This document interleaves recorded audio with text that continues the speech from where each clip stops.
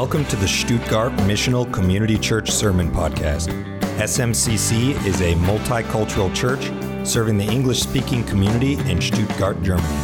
For more information or to contact us, visit us on the web at smcchurch.net. That's smcchurch.net.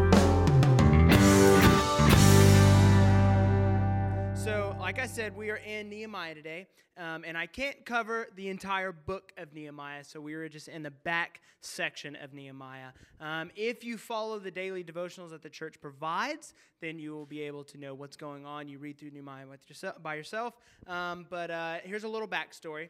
Nehemiah is an Israelite. He's a cupbearer of the king in Persia. And so he hears about Jerusalem and it's in shambles. The people are going through hard times and the wall's not rebuilt and everything else. And so he prayerfully asks God what to do, how to do it. He gets access from the king to come to Jerusalem, and he inspects everything first. He prays about it and then rallies all of Israel together to finish the wall in like 50 days. So this guy, he's a fantastic leader. You want to know how to be a good leader? Read Nehemiah. He's always asking God what to do, how to do it. And so it's just really, really good. So this happens, and so everything is going great, and then that's where our sermon picks up today. In Nehemiah chapter 7, we're going to read the last verse, verse 73, and then we're going to jump to chapter 8 and read verses 1 through 6. When you are there, say amen. Amen. It's on the Sky Bible too, just so you know. All right, verse 73. So the priests, the Levites, the gatekeepers, the singers, some of the people, the temple servants, and all Israel lived in their towns. And when the 7th month had come, the people of Israel were in their towns. Chapter 8, verse 1. And all the people gathered as one man into the square before the water gate. And they told Ezra the scribe to bring the book of the law of Moses that the Lord had commanded Israel.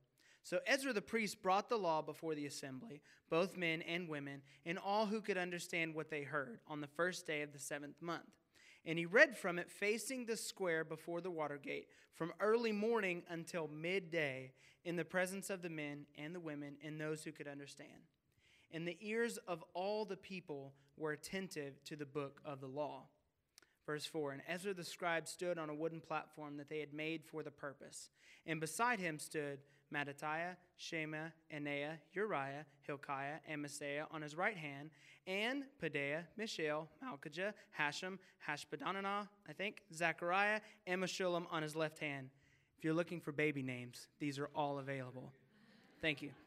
Verse 5, and Ezra opened the book in the sight of all the people, for he was above all the people. And as he opened it, all the people stood. And Ezra blessed the Lord, the great God, and all the people answered, Amen, Amen, lifting up their hands. And they bowed their heads and worshiped the Lord with their faces to the ground. You get a lot of scripture today, okay? So be excited about that. This amazing event teaches us that God's word transforms. Somebody say amen. Who has been transformed by God's word? Yes, thank you. 2 of you are believers. I love it. All right, the rest of you, we're going to have some work to do. I'm just kidding. This is an epic moment in the Bible.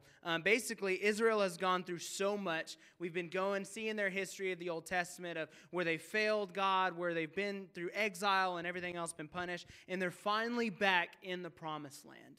And finally, again, they have the temple there, and they have a wall around Jerusalem. Like, things are looking good. And in the heat of this moment, they are just worshiping God. They're face to the ground, like they're just praising God. And it brought me to think, like, how many of us praise God when everything is going great versus when everything is going terrible? Like, when do we actually seek God? Like, a lot of times when we're going through problems and troubles, that's when we're really on our face before God. God, help me out in this area. I'm struggling. I need you. I need your protection. But a lot of times when everything seems to be good, it's a lot easier to stop reading your word, to stop praising God, to stop being on your face before God. And I wonder why that is, first of all. But no matter why, this is a scene in Israel where there's this huge revival happening. It's an amazing revival, and all of the people are gathered together. And so for us, what we can get from this is that revival happens when the entire community is seeking God collectively. Whether you're going through terrible seasons right now or everything is great in your life right now, if we all would posture ourselves to praise God and seek Him, we will experience revival daily. Not just once in a while, but constantly be transformed by God's Word. And this is a moment where the whole community is like, Ezra, bring the Word, man. Like, we just want you to read God's Word. Like, there's no funny stories. There's no segue sentences. There's no illustrations. Like, it's just the people in God's Word. And the people just want to hear what God has to say. That's all they want. They want to know what God thinks of them and how they can best please God. And this is my opinion why this is happening. So take this with a grain of salt, okay? Israel has experienced so much drama, it seems like, throughout their history. And this moment has brought things into a new perspective, because even since they've been back through exile, they have been ridiculed, they have been mocked, they have had to constantly validate their actions, what they do, why they do, to not only their neighbors and surrounding enemies, but also to kings. They've been rebuked, they've been disciplined, and so because of this, there's an epiphany that I believe took place where they're like, you know what? We just don't care what you think anymore. We're not here to please you. We're not here to validate why we do what we do. We just want to know what God thinks of us. We want to know what God says about us. And so everything else can be put away, because I just want to know what God thinks. And I wonder if you ever get this way in your life. Do you ever get so tired of pleasing everybody? Who's a people pleaser in here? Do you have any people like that? Yes? Where you're constantly like, you know what, you need to watch, you feel like you're walking on eggshells sometimes, and you just want to make them happy. But in that, you can get so crazy because you cannot please everyone all the time. You cannot. And even in that, even thinking about, wow, I wonder if I'm pleasing that person or not, like, you can have craziness going on inside, where a lot of times we just need to get to the heart of God's Word and realize, you know what, that doesn't matter. Whether someone likes me or not, or what I'm dealing with, I need to know what God thinks about me. I need to know how I can best please Him. Because if you look at Jesus, when He came into Jerusalem, it was, Hosanna, Hosanna, you're the King, we love you. And then 3 days later, they're like, take Him to the cross, let Him die. And so for us, like, you can't trust people, right? I mean, because one moment, someone's going to love you to death, and the next moment, they're going to hate you and betray you. I mean, that's people. People are fickle. So to fight that, we have to remember that God is in control. And like Stacy said this morning, we have a God who fights on our behalf. He fights for us. He is there for us. And when you start to realize what God thinks of you, it changes your atmosphere. Like, everything becomes a lot clearer when you start to realize that God still loves you, He still cares about you, and He wants the best for you. And there's a beautiful moment in Jerusalem, because it's just God's people in their Word, and they're being reminded of how God is still loving them. He's still protected them through ever. He's still faithful to them. He's still caring for them, and they realize that they are not abandoned, and they're still wanted by God. Isn't that great to know that? That in your life, no matter what you've been through and what you've done against God, how you've sinned, that at the end of the day, God still wants you. He still chooses you. He still loves you, and He's not going to leave you. He still wants to protect you, despite what you've done. And this happens because God has put a desire, kind of like a void in our life that only He can fill. This is something that only God can take care of for us. But you realize you're built for relationships? Do you notice this about yourself? You're built longing for other people. Maybe that's why you're a people pleaser in yourself or something. You want other people to like you. You want to be in relationship with other people. But what God has put there, a lot of other people try to fill with different things. And we try to just fill that with just people instead of people and God. And so has anyone seen the Jerry Maguire movie? Raise your hand if you've seen it. Okay. 4 people, we're going to use it. Why not? So you know in Jerry Maguire when the guy's like, he sees the lady, and it's Renee Zellweger or whatever. Help me out. Yeah? Is it her? Okay. Cool. Don't talk back. It's fine. I'll just talk to myself.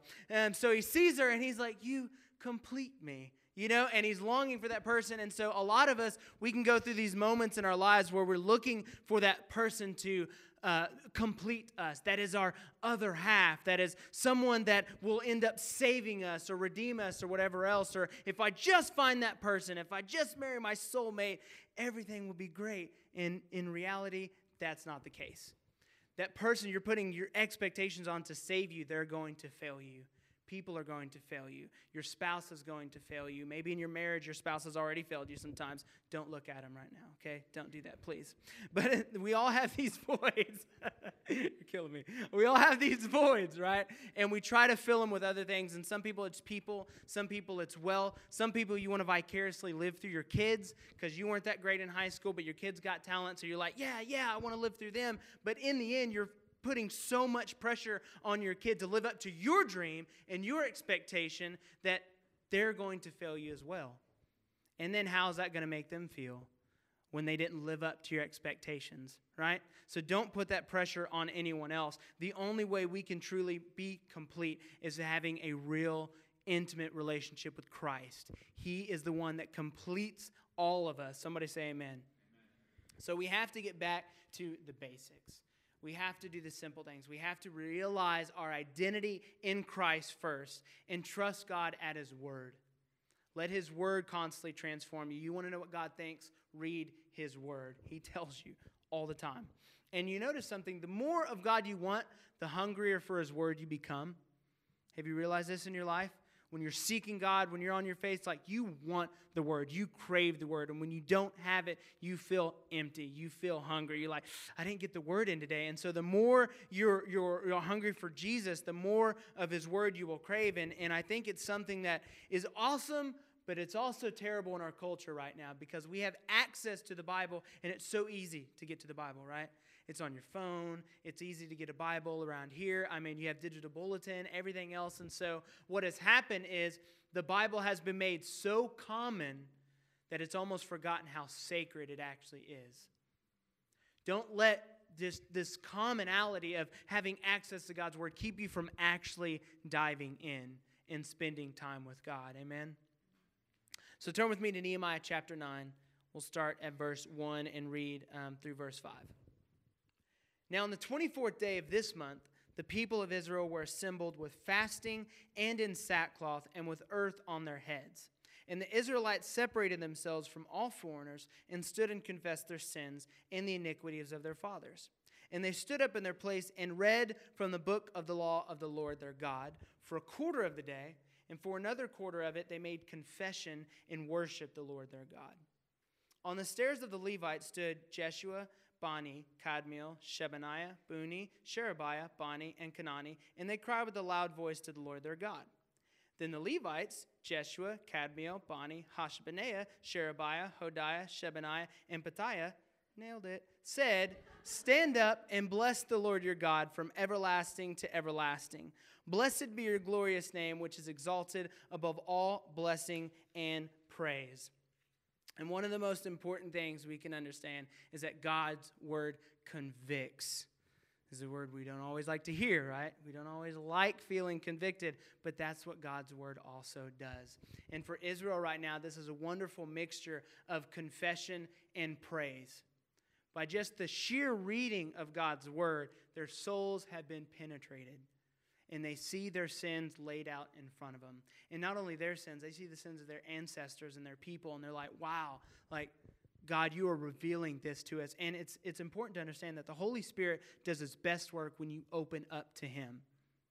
When you actually, like David said in the Psalms, like, clean me, God, search my heart. When you actually posture yourself that way, you would be amazed what God reveals in your life.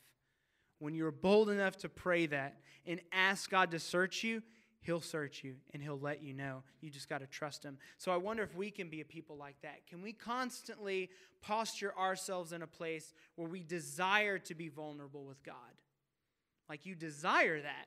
You desire, God, search my heart. I want to be holy. I want to look like you. I want to be more like you. Can we do that? Can we be willing to do that? Because in reality, God already knows your sins. Right? Can we all agree with that? God already knows. Why do you think you're hiding it from Him when you're not confessing? Like, we think God doesn't know or something? I think it's ridiculous. And so all you're doing is you're letting that poison and that sin in your life just mess you up. It's not hurting God. It's only messing you up. Because confession brings freedom and peace. Jesus said in John that whoever sins is a slave to sin. So when the Holy Spirit is convicting you and He's wanting you to confess your sin, it's for your benefit. Like, Jesus doesn't want you to be a slave to sin. He wants you to walk in freedom. He wants you to walk in peace. He wants you to walk in His strength. And so when He's convicting you, though it feels like it hurts, it's for your benefit. And we've got to start trusting God when He reveals those things to be like, you know what? It's okay. God is helping him out, or helping us out. But God, who is rich in mercy and love, will not force you to confess and repent. He can make those things aware in your life, but you have to take the step of faith and confess your sin to God and trust Him to transform you. Because the Holy Spirit desires to be invited. And so the Israelites in their moment, their openness to confess their sins and actually take responsibility for that, it exploded into this amazing worship experience. Like, they have come to this realization that, man, even though we've messed up and we have completely sinned against God time and time and again, and our ancestors have sinned against God time and time and again, like, He still wants us. He still loves us. He's still protecting us. Like, we are still not wiped out. Like, how amazing is God that He forgives you when He doesn't even have to? Like, that's a realization that'll make you jump into praise. I mean, if you struggle with praise, you're not really understanding the gravity of what God is doing in your life and what He can do for your future. And when God reveals those things in your life that shouldn't be there, you can make a few different decisions. One thing we like to do is we immediately like to fight against it. Like, you shouldn't be doing that. No, I can. It's okay. It's all right. Or we justify it. Like, my sin's not as big as their sin, so it's okay. I'm good. Until they get their act together, I'm good, Lord. Like, it's okay with me. And why do we do that, right? We say we love God and we say we want to be more like Jesus, but yet we don't submit our entire life to Him. We keep those little areas away from God's control in our life and God's authority. And I wonder if it's because a lot of times we have this perverted lens through which we see God. I mean, most of the time we act like Adam and Eve in the garden, that when they sin, they run and hide from God. Like, I'm not here. I'm hiding. He's just going to destroy me. You know what I mean? And so we have this view that maybe God won't forgive me, or maybe my sin is just too crippling. It's too powerful for the blood of Jesus to atone for, which is not true, right? It's just the devil in your head trying to mess with you from confessing to God. Or maybe you think that your sin is just so unique to you. Like, no one deals with what I deal with. Like, I can't confess this because it's just so unique. Guess what? It's not. There's no sin out there that is unique to you. I guarantee it. I can promise you this.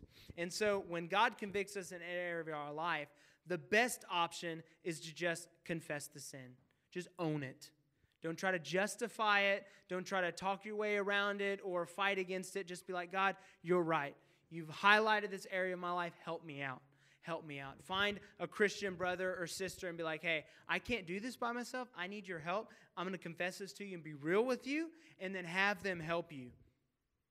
Because the faster you confess, the quicker you can be forgiven and transformed. And the Bible puts it like this, so you know these aren't just my own words. In 1 John chapter 1, verse 9, if we confess our sins, He is faithful and just to forgive us our sins and to cleanse us from all unrighteousness. So what is that saying? Let's not hide stuff that God already knows about. Let's just confess it and live in a transformed way. And in your confession, you realize that you're still loved, you are forgiven, and God still chooses you. Don't let your sin create this gap between you and Jesus. Because it's not Jesus that seems far away. It's the sin you're keeping between you and Him that is causing a stumbling block to you and your closeness with Him. Amen? Turn with me to the last few verses. Nehemiah chapter 10, starting verse 28. And we'll read to 29. The rest of the people, the priests, the Levites, the gatekeepers, the singers, the temple servants, and all who have separated themselves from the peoples of the lands to the law of God, their wives, their sons, their daughters, all who have knowledge and understanding, join with their brothers, their nobles, and enter into a curse and an oath to walk in God's law that was given by Moses, the servant of God, and to observe and do all the commandments of the Lord, our Lord, and His rules and His statutes. And these people are joining together because God's word solidifies. It brings people together. And these people have made a serious pact. Like, they've experienced this amazing revival. They're reading the Bible constantly. This is a multiple day thing. They're worshiping. And they're on this spiritual high, and they realize the only way for this to continue, for them to actually fulfill this command to follow God's law and do what's right, to live holy, is if they do it together. Why is that important? Because, church, we need one another. You need each other. We need the entire body of Christ. Because when you come to Christ, you make that decision, right? Lord Jesus, I give you everything. I give you my life. I want to become more like you. I want to die to my flesh. But if you've been a Christian for more than maybe even a day, you realize how hard it actually is to be a Christian. Is it easy to anyone being a Christian in this room? Okay, thank you, right? Because it's difficult. And why is that? Well, I think it's because being a Christian goes against all of our flesh the majority of the time. What do I mean by that? Well, as a race, as human beings, we tend to be very rebellious. We tend to be inward-centered. We want to be on the top of the food chain. We want to be served. We want to do what makes us happy, even if someone else is irritated by it. This is natural. Trust me, because I've got a 4-month-old baby who fits all of these details. All about me. I want food. I want this. Serve me. Take care of me. No consideration for me or her mother, right? And so that's what we are initially and instinctively, okay? We are like that. And so in short, to walk this walk in Christ, we need what's called accountability. We need some help in this area. And have you guys ever seen the Snickers commercials? Has anyone? Yeah? Okay, I've got a laugh, so I'm going to use it, all right? So I saw this Snickers commercial recently, right? And it's supposed to be a rap duel, okay? And you have this one guy who's looks like a rapper, I don't know, stereotypical. And then you have this other guy who's supposed to be battling, but instead of a rapper, it's Elton John.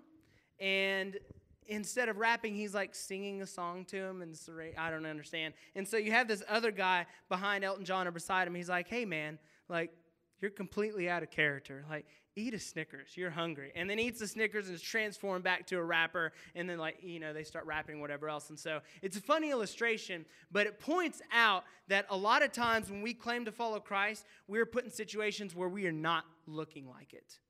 We don't look like we follow Christ. We aren't acting like we follow Christ. We're not in our word. We're supposed to be the light of the world, but yet we look like everyone else around us, like we are the oddball out, what we are supposed to be. Who we are meant to be, we don't look like. And so those times we need our Christian brothers and sisters to remind us of who we really are. The Snickers represents God's word, and encouragement. That's the illustration. You're welcome. I should have had a Snickers. That would have been great. But anyways, so it's man, you need that. A lot of times we need that from time to time. We need a godly influence to check us with God's word so we can act like the citizens of heaven that we are in Christ. A lot of you need to be reminded, right? We need that from one another. We need to be reminded of who we are supposed to be. And so, honestly, though, we have these moments where we know what the right thing is to do, but we don't always do it, right? Does anyone else have this problem? It's kind of weird. I thought it was unique to me. I'm just kidding. So anyways, a lot of times someone can say something kind of snarky or sarcastic to you, right? And say, for example, something that I used to struggle with, and kind of do still, if someone's like, oh, you look like you put on a couple pounds, and I'm like, are you serious? In my mind, I'm like, mind of Christ, right? Don't say anything back. But then my flesh starts talking, and he's like, get him. And so I look at the person, and I'm like, yeah, maybe, but your face is wrecked for life, so I don't really, you know what I mean? That's not how you're supposed to answer that situation, right? You're not supposed to be rude and render evil for evil, right? Vengeance is mine, saith the Lord. Let him take care of it. But in those moments, we don't necessarily do it. And so we need those Christian relationships. To walk in holiness, we need encouragement from other people. Because when we make those mistakes, we need to be like, guys, I totally ripped this person a new one. Pray for me that God would help me out so I don't continually do that. And through that, you start to grow. And if you don't struggle with stuff like that, guess what? Other people do. And they need you to encourage them. They need you to help them out. Amen? And so, honestly, accountability, though it's a great thing, it can hurt sometimes too. I don't know if you've experienced this, but having someone to read your mail can feel painful. I had this guy that I used to work with, and I'm not going to say his name, because I don't know if he's listening. I don't want him to hear. But he was like the typical like millennial guy, like just like super lazy, like didn't care. Like he shows up to work and like, I blessed you with my presence. Like I don't need to do anything. And I just hate that. And I was talking to my wife and just share the things. And I was like, you know what? I really believe God put him in my life so I can be a godly influence to him, that I can show him what a godly man looks like and love him still and everything else. And she's like, that's awesome. Like, I'll help you out with that. Well, one day it was just not good for me, I guess. And he just was extra annoying. And so he had a water bottle and was like going to pretend to like dump it on me. Like the cap was off. It was going to fall on me. And like, I did not do a godly thing because I was like, Gah! Like smacked it out of his hand and like said some choice words to him. I didn't cuss him out or anything, but like I was not nice to the guy. I didn't act like Jesus in that moment, right? And so I was like, I can't believe this guy. I'm having enough of this. And so I call Shay and I'm like, I'm the victim in this situation, okay? He's been mean to me. And so I'm like, can you believe him? And she's like, I can't believe you. Like, you wanted to be a godly influence to him, and now you're not living like Christ. You are not living out the gospel. And I'm like, stop. You're supposed to be on my side. You know what I mean? But it's that reminder, like, that didn't feel good to be, like, reprimanded by your wife, right? But she was doing what I had asked her to do. I needed that accountability, and she helped me out. So in those moments when you actually seek someone out because it's something you have to do, right? I mean, no one can read your mind and know what you're dealing with. You've got to sometimes like, hey, I struggle with this. Can you help me in that? But by doing that, don't get so offended and messed up when they actually hold you accountable, even when it hurts. Because accountability does hurt. It's not always easy. But that's important because the devil does his best work in isolation. Like, when you separate yourself from the body of Christ, like, you know, the Bible says the devil prowls around like a roaring lion. Like, how do lions hunt? Do they go after the entire pack? No.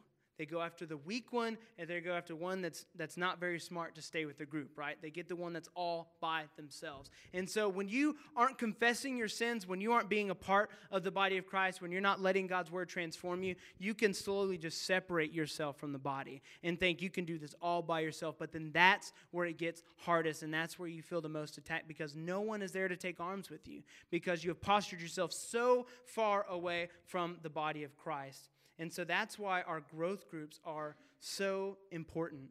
That's why Pastor Matt and Stacey are so passionate about it, because you need other Christian disciples that can be there to encourage you, to love you, to pray with you, to fight with you. Because if you don't have that and you feel like you're doing it all by yourself, you're going to lose. You cannot walk this walk out of living the gospel by yourself. You need other people that can take arms with you and help you. And if you feel like you're good, there are other people that need you to help them. Maybe you're really strong in an area and someone's not. God has made you strong in that area so you can help build up the body of Christ, so you can advance the kingdom, so we can walk in holiness together, because there are no lone rangers in the kingdom. Amen? And so to do what Jesus has called us to do, to preach the gospel and make disciples of all nations, like, that's not just a one-person job. That is his body. That is all of us. And even if you're called to a specific type of ministry, you have a certain call on your life, you are not going to be able to fulfill that by yourself. You are going to need the help of the saints. And that is anyone who follows Jesus. We need each other. Amen? Thank you for listening to the SMCC Sermon Podcast. Be sure to visit us on the web at smcchurch.net. That's smcchurch.net.